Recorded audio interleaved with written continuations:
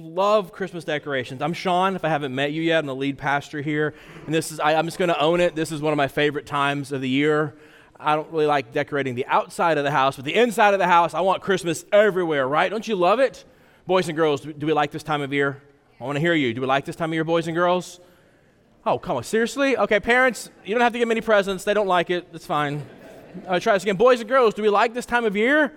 Yes, there we go. Yeah, I love it. Decorations, music, winter clothes, no more pumpkin spice, anything. Everything is now peppermint, right? It's great.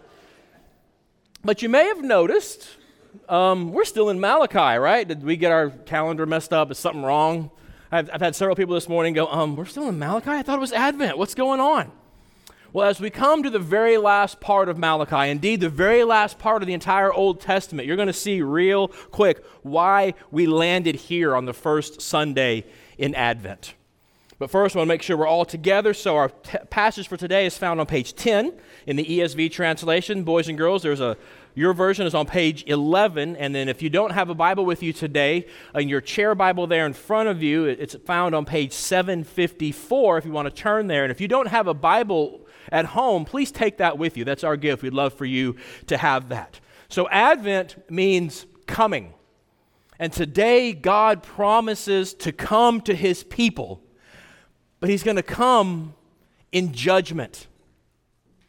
These people, if you remember a couple weeks ago in Malachi, they sarcastically asked him, "Where is the God of justice?"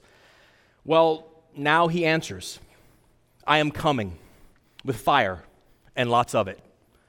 So with that, let's look together at Malachi chapter 4, verses 1 through 6. For behold, the day is coming, burning like an oven, when all the arrogant and all evildoers will be stubble. The day that is coming shall set them ablaze, says the Lord of hosts, so that it will leave them neither root nor branch. But for you who fear my name, the Son of Righteousness shall rise with healing in its wings. You shall go out leaping like calves from the stall, and you shall tread down the wicked, for they will be ashes under the soles of your feet on the day when I act, says the Lord of hosts. Remember the law of my servant Moses, the statutes and rules that I commanded him at Horeb for all Israel. Behold, I will send you Elijah the prophet before the great and awesome day of the Lord comes.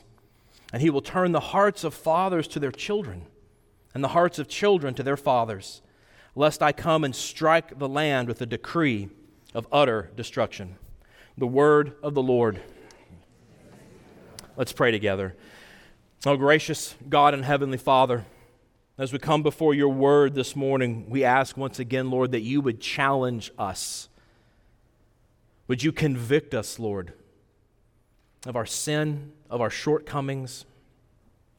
Would you show us yet again your greatness, that we might take seriously you coming in judgment? And we pray, Lord, that from that point of need, you would once again show us the grace and beauty of the gospel of Jesus. May we cling to him alone. We ask, Father, you would do this by your Spirit. In Jesus' name, amen.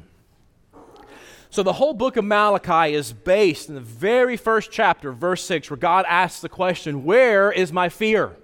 God's people had a palpable denial of any sort of reverence for him. It even went so far as for his nation, his people, to accuse him of being an immoral liar who actually favored evil people over the good people. And it culminated, we saw last week, with his own people saying, we have had enough of you. You're worthless to us, and so we're changing teams. And then right at that point, we finally meet some people in Malachi who fear the Lord. We didn't think that any of those people were around. These people, they value God. And he in turn reminds them that they are his special treasure. He actually says that, you're my treasured possession. And he promises them that one day, someday, he will vindicate their faithfulness. And that leads us into our theme for today, where we're going to try to go today, and that's this. God's coming is a burning joy for those longing to see him. We're going to see that there's a burning joy when God comes looking for a family resemblance. So it starts out, verses 1 through 3, with the burning joy. God says he's coming like a burning oven. This is the fire of destruction. Earlier, if you were with us, he said he was going to come as a refiner's fire. That's a fire that purifies. That's a fire that heals. That's a fire that makes better. Now he says, I'm coming as a burning oven. The purification is over. It's time to burn the trash. Last week we saw that it was the arrogant and the evildoers who were envied, even called the winners, if you were here, that last passage. They were so dissatisfied with God, they said, you know what? You favor the evil, you favor the arrogant, following you is not worth it. Now God comes and corrects them and says, actually, those are precisely the people who will be burned up. See, these are not the claims of a small provincial God. One of the things you have to understand about Malachi is God's people at this point were more like recovering Babylonians than they were ancient Hebrews. For those of you visiting today, you're like, I don't know what that means. They had been in captivity for over 80 years in this pagan nation called Babylon. They really hadn't been allowed to worship the way they were supposed to, and so they came back more Babylonian when they were allowed to come back to their land. They had to be reintroduced to all this stuff. And the Babylonian way of looking at spirituality was gods had little g's and they had geography. And so they had been defeated and taken off to exile because their God had been defeated by the Babylonian God. So now they were back in their God's territory. So yeah, he reigned here, but he's little g, he's provincial, he's small, he's not that big of a deal. We don't have to fear him. And so God is coming throughout the book of Malachi, and he calls himself the Lord of hosts, the commander-in-chief of the Lord's armies, and basically saying, I'm kind of a big deal around here. And you need to be afraid of me. You need to fear me. You need to revere me. He's showing I'm not some little provincial God. So he's coming in this fierce language, but also notice who he's talking to right now. He's talking to his own faithful people. Look with me at verse 2. Who's he talking to? He says, but for you who fear my name, the Son of Righteousness shall rise with healing in its wings. You shall go out leaping like calves from the stall. Now, you don't have to be a farmer or a rancher to understand that image, do you? A calf leaping from the stall in joy. Perhaps if we suburbanites were the original audience of this text, he might have said like a puppy with the zoomies or something. But we get the image, right? What the faithful fearers have been longing for is going to finally happen. A vindication of their faithfulness in the midst of all this unfaithfulness. And God says it's going to bring you incredible, incredible joy. You realize what's going on here. This is the, quote, day of judgment. Malachi is looking forward to this day of judgment when God comes to judge. And what's unique to Malachi is he shows that it's a positive thing for God's people. The idea of the day of judgment is all over the place in the Bible. It's all over the place in pop culture. Here Malachi says it's a day of joy. It's a positive image. That's not usually what we think of, is it? In fact, if you're visiting with us today, or maybe you have family and you brought them here today, you're like, why are you talking about judgment? I would have kept them home. Because see, here's our deal with judgment. Deep down, we all feel guilty about something, don't we? We all feel like if we were closely examined, we would not measure up. And so we fear moments of accountability, whether it be that annual review or the day of judgment. In our hearts, we're like, uh-oh, they're going to find out. Even if we have nothing wrong, deep down, we know we're not right. We don't feel like we're the good guys in the story. And so it's hard for us to see God's coming judgment as joyful. Like Malachi says here, it's going to be joyful. But it is. Let's hold on to that feeling. We'll come back to it. But the day of judgment is joyful. All right, boys and girls, I want to make sure you're following Pastor Sean. I want you to look at verses 2 and 3 together. It's found on page 11, or you can look at the slides behind me. Here's what he says. He says, but for my favorites, my family, my coming will be like a beautiful sunrise that heals you. You will leap and dance in joy because the bad people who hurt you will be gone forever when I make it happen, says the strong God. Isn't that a great image, boys and girls? That bully who picks on you, God says, I'm going to come make it right. That person who makes you sad, God says, I'm going to come and make that right. That's why the day of judgment, the day of God's coming, is a good thing for us. He's going to make it happen. Now, before we move on, a couple things got to handle here. First of all, in verse 3, where it talks about God's people jumping around like a happy calf, trampling down on the wicked. This is not that we get to destroy the wicked. He's already done that. If you want to push the metaphor to its limits, the calf is jumping around on a field of ash because God has already burned them up. We don't get to do it. So do not look at verse 3 and say, oh, I get to get my Bible and my gun and go do some stuff for God. No, okay? That is not Christianity. You do not represent us, all right? It's clear in verse 3 who's doing the work. Look at it. Verse 3. It's on the day when I act, says the Lord of hosts. Okay, so we got that handled, but we still need to wrestle with this text, because let's be honest. The destructive judgment of God coming on humanity isn't something we talk about very often, is it? Especially on days where we have family in town. And there's lots of green around the sanctuary. It's supposed to be happy and babies and stuff, right?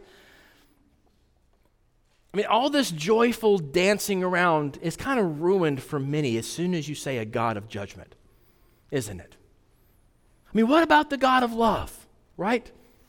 That's a fair question. It really is. What do we do with such strong language of judgment? Do we ignore it? Do we act like it's not there? Do we try to think about it on a different day? Well, I want to look at a couple different ways to think about this. First of all, in the last book of the Bible called Revelation, not Revelations, it's just Revelation, there's this scene around God's throne where, under inspiration, John sees all these believers who were killed for the faith, and they cry out to the Lord, "How long until you avenge our blood?"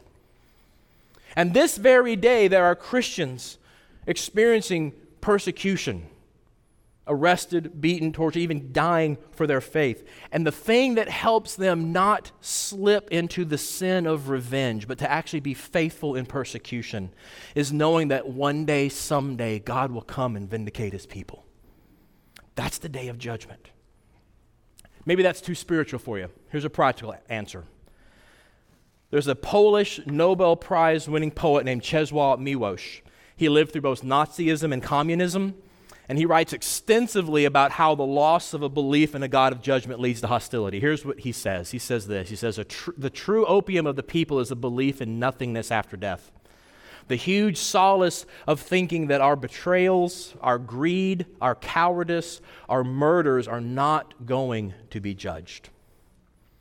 See, thinking that they can go away leads people into doing all sorts of evil things to each other. And this is from a guy who lived through the officially atheistic Nazism in Poland and the officially atheistic communism in Poland. It says it actually empowers people to brutality. Okay, a little more modern. There's a Yale theologian who was born in Croatia. He lived through the violence and the ethnic cleansing in the Balkans, and he wrote a book about it called Exclusion and Embrace. Here's what Miroslav Volf says. He says this: if God were not angry at injustice and deception and did not make a final end to violence, that God would not be worthy of worship. The practice of nonviolence requires a belief in divine justice. Maybe, like me, you still need a little bit more simpler. I will give you the words of my dad when he caught me doing something stupid and mean. God's going to get you for that. Because see, judgment is the other side of love. It's the fulfillment of justice. It says, I see and I will repay. Because that's why the Bible doesn't say vengeance is a sin. The Bible says the vengeance belongs to the Lord. Don't usurp his prerogative. God sees, and God takes it more seriously than even we do. He will make it right. Now, non-Christians here, I know that you want to reject the concept of a God of judgment. I get that, I do. But let me ask you this. Do you really want to live in a world filled with vendettas, personal vengeance, unaccountable brutality? No. Then let me challenge you that you should want the biblical God of justice to be real. when you've suffered real injustice, when you've really been hurt, not when you're some Poindexter in a classroom talking about the problem of evil, when you've actually suffered, the belief that God will one day, someday make it right frees you from seeking to make it right yourself. Knowing that justice comes someday keeps you from trying to force it today. Without an eventual God of justice, we're stuck taking up the sword and just being part of the cycle of retaliation that never stops. See, that's one of the reasons that Malachi can look at the coming day of judgment and say, it's going to make you so happy. You're going to be like a calf jumping around a stall. You're going to be like a puppy running around the living room with the zoomies, because God's coming is a burning joy for those who long to see him. The next thing we see in verses 4 through 6 is we see a family resemblance. So verses 1 through 3 are God telling us what he's going to do. Now we get to verse 4 and he tells us what to do. What are we supposed to do? What's the big command? What's the imperative in this text? He comes and says, remember. That's it. Remember. He's not telling them to prepare for a final exam. You can take that down. We're not there yet. He's not telling them to prepare for a final exam. He's telling them to remember. This is to live out instructions.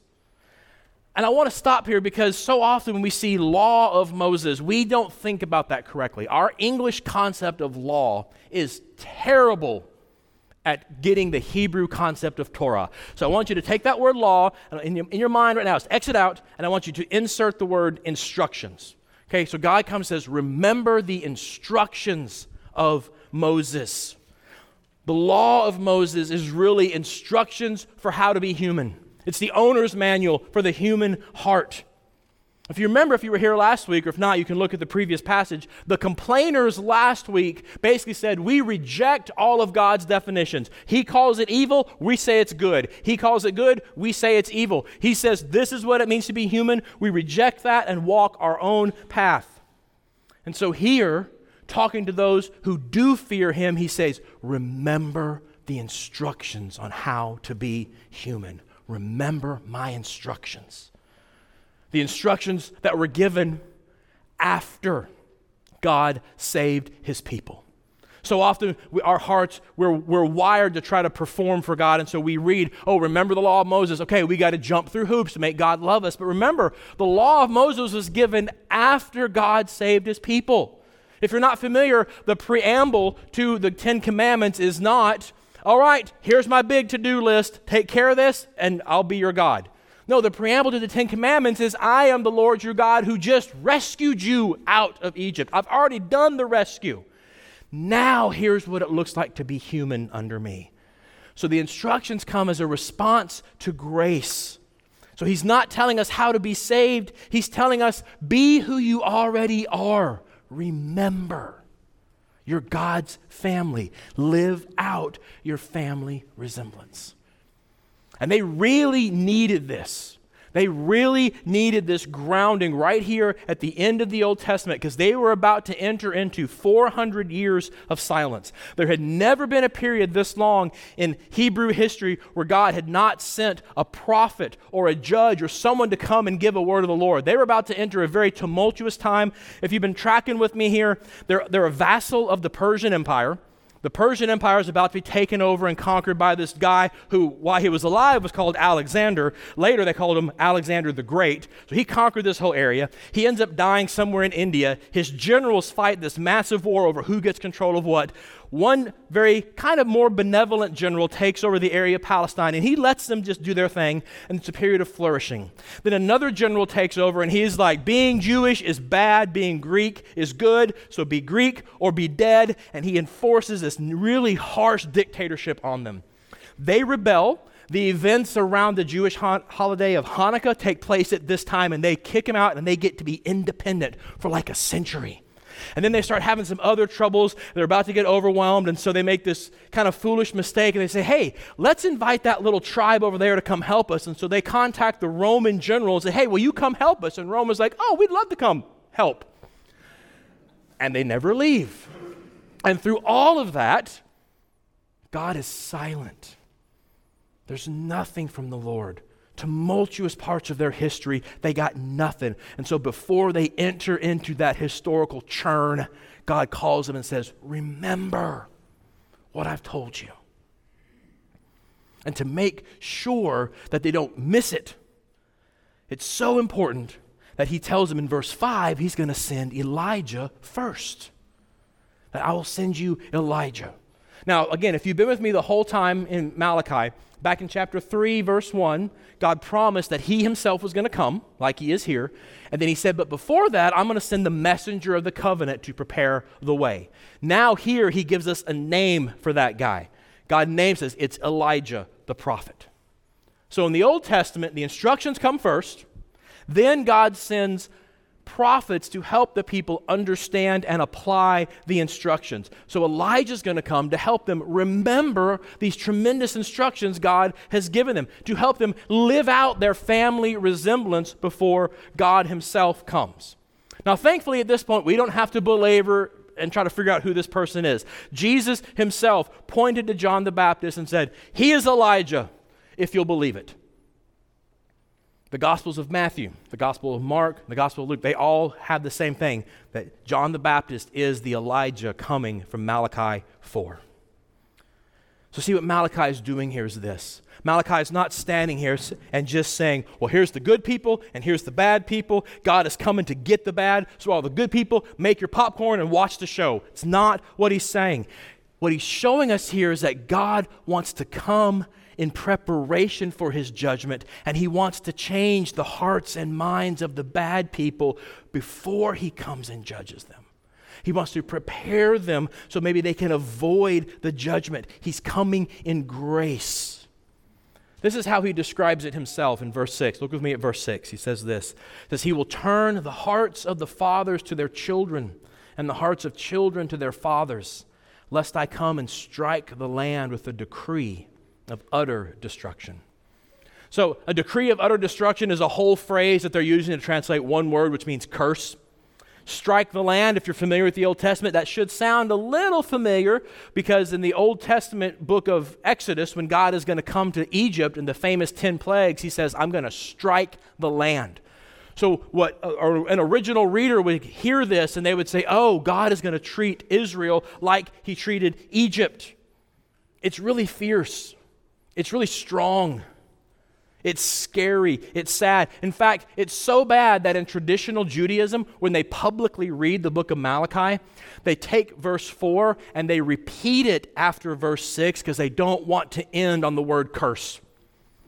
They take it that seriously. Because God is serious about sin in his people. He's serious about evil on the earth, and he's coming in judgment because he won't stand it. But notice in the midst of that, there's also grace here, that little word lest. Did you catch that? God sends Elijah first to mitigate the coming judgment. It's a warning, but it's also an invitation to salvation. Using the image of family relationships, this coming Elijah, he says, are going to call God's people to repentance and to restoration. So at the closing of the Old Testament here, God is calling us to look back at the instructions Moses gives and to look forward to the coming grace that this Elijah person will speak of. So we have Moses, the instructor, and Elijah, the preparer. And it's setting us up for something amazing. Because see, the Old Testament began with a deadly choice in a garden when Adam absolutely did not remember God's instructions. And now the Old Testament ends with another instruction to remember God's instructions. And it comes with a promise to help. See, for the people in Malachi's day, their Messiah king that they were waiting for had not yet come. They knew God was going to do something tremendous. They didn't really know exactly what it was, but they knew God's going to send this guy, this cat named the Messiah, and he's going to get rid of oppression somehow. And they think in terms of politics, and they're not really sure about all this stuff, but they know God's going to do something about this. And he gives them these tremendous promises to hold on to until he comes. Because God's coming is a burning joy for those longing to see him.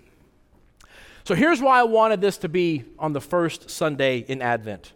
Because right here, in the midst of this judgment, have you seen it? We have these tremendous, wonderful Advent promises of God coming.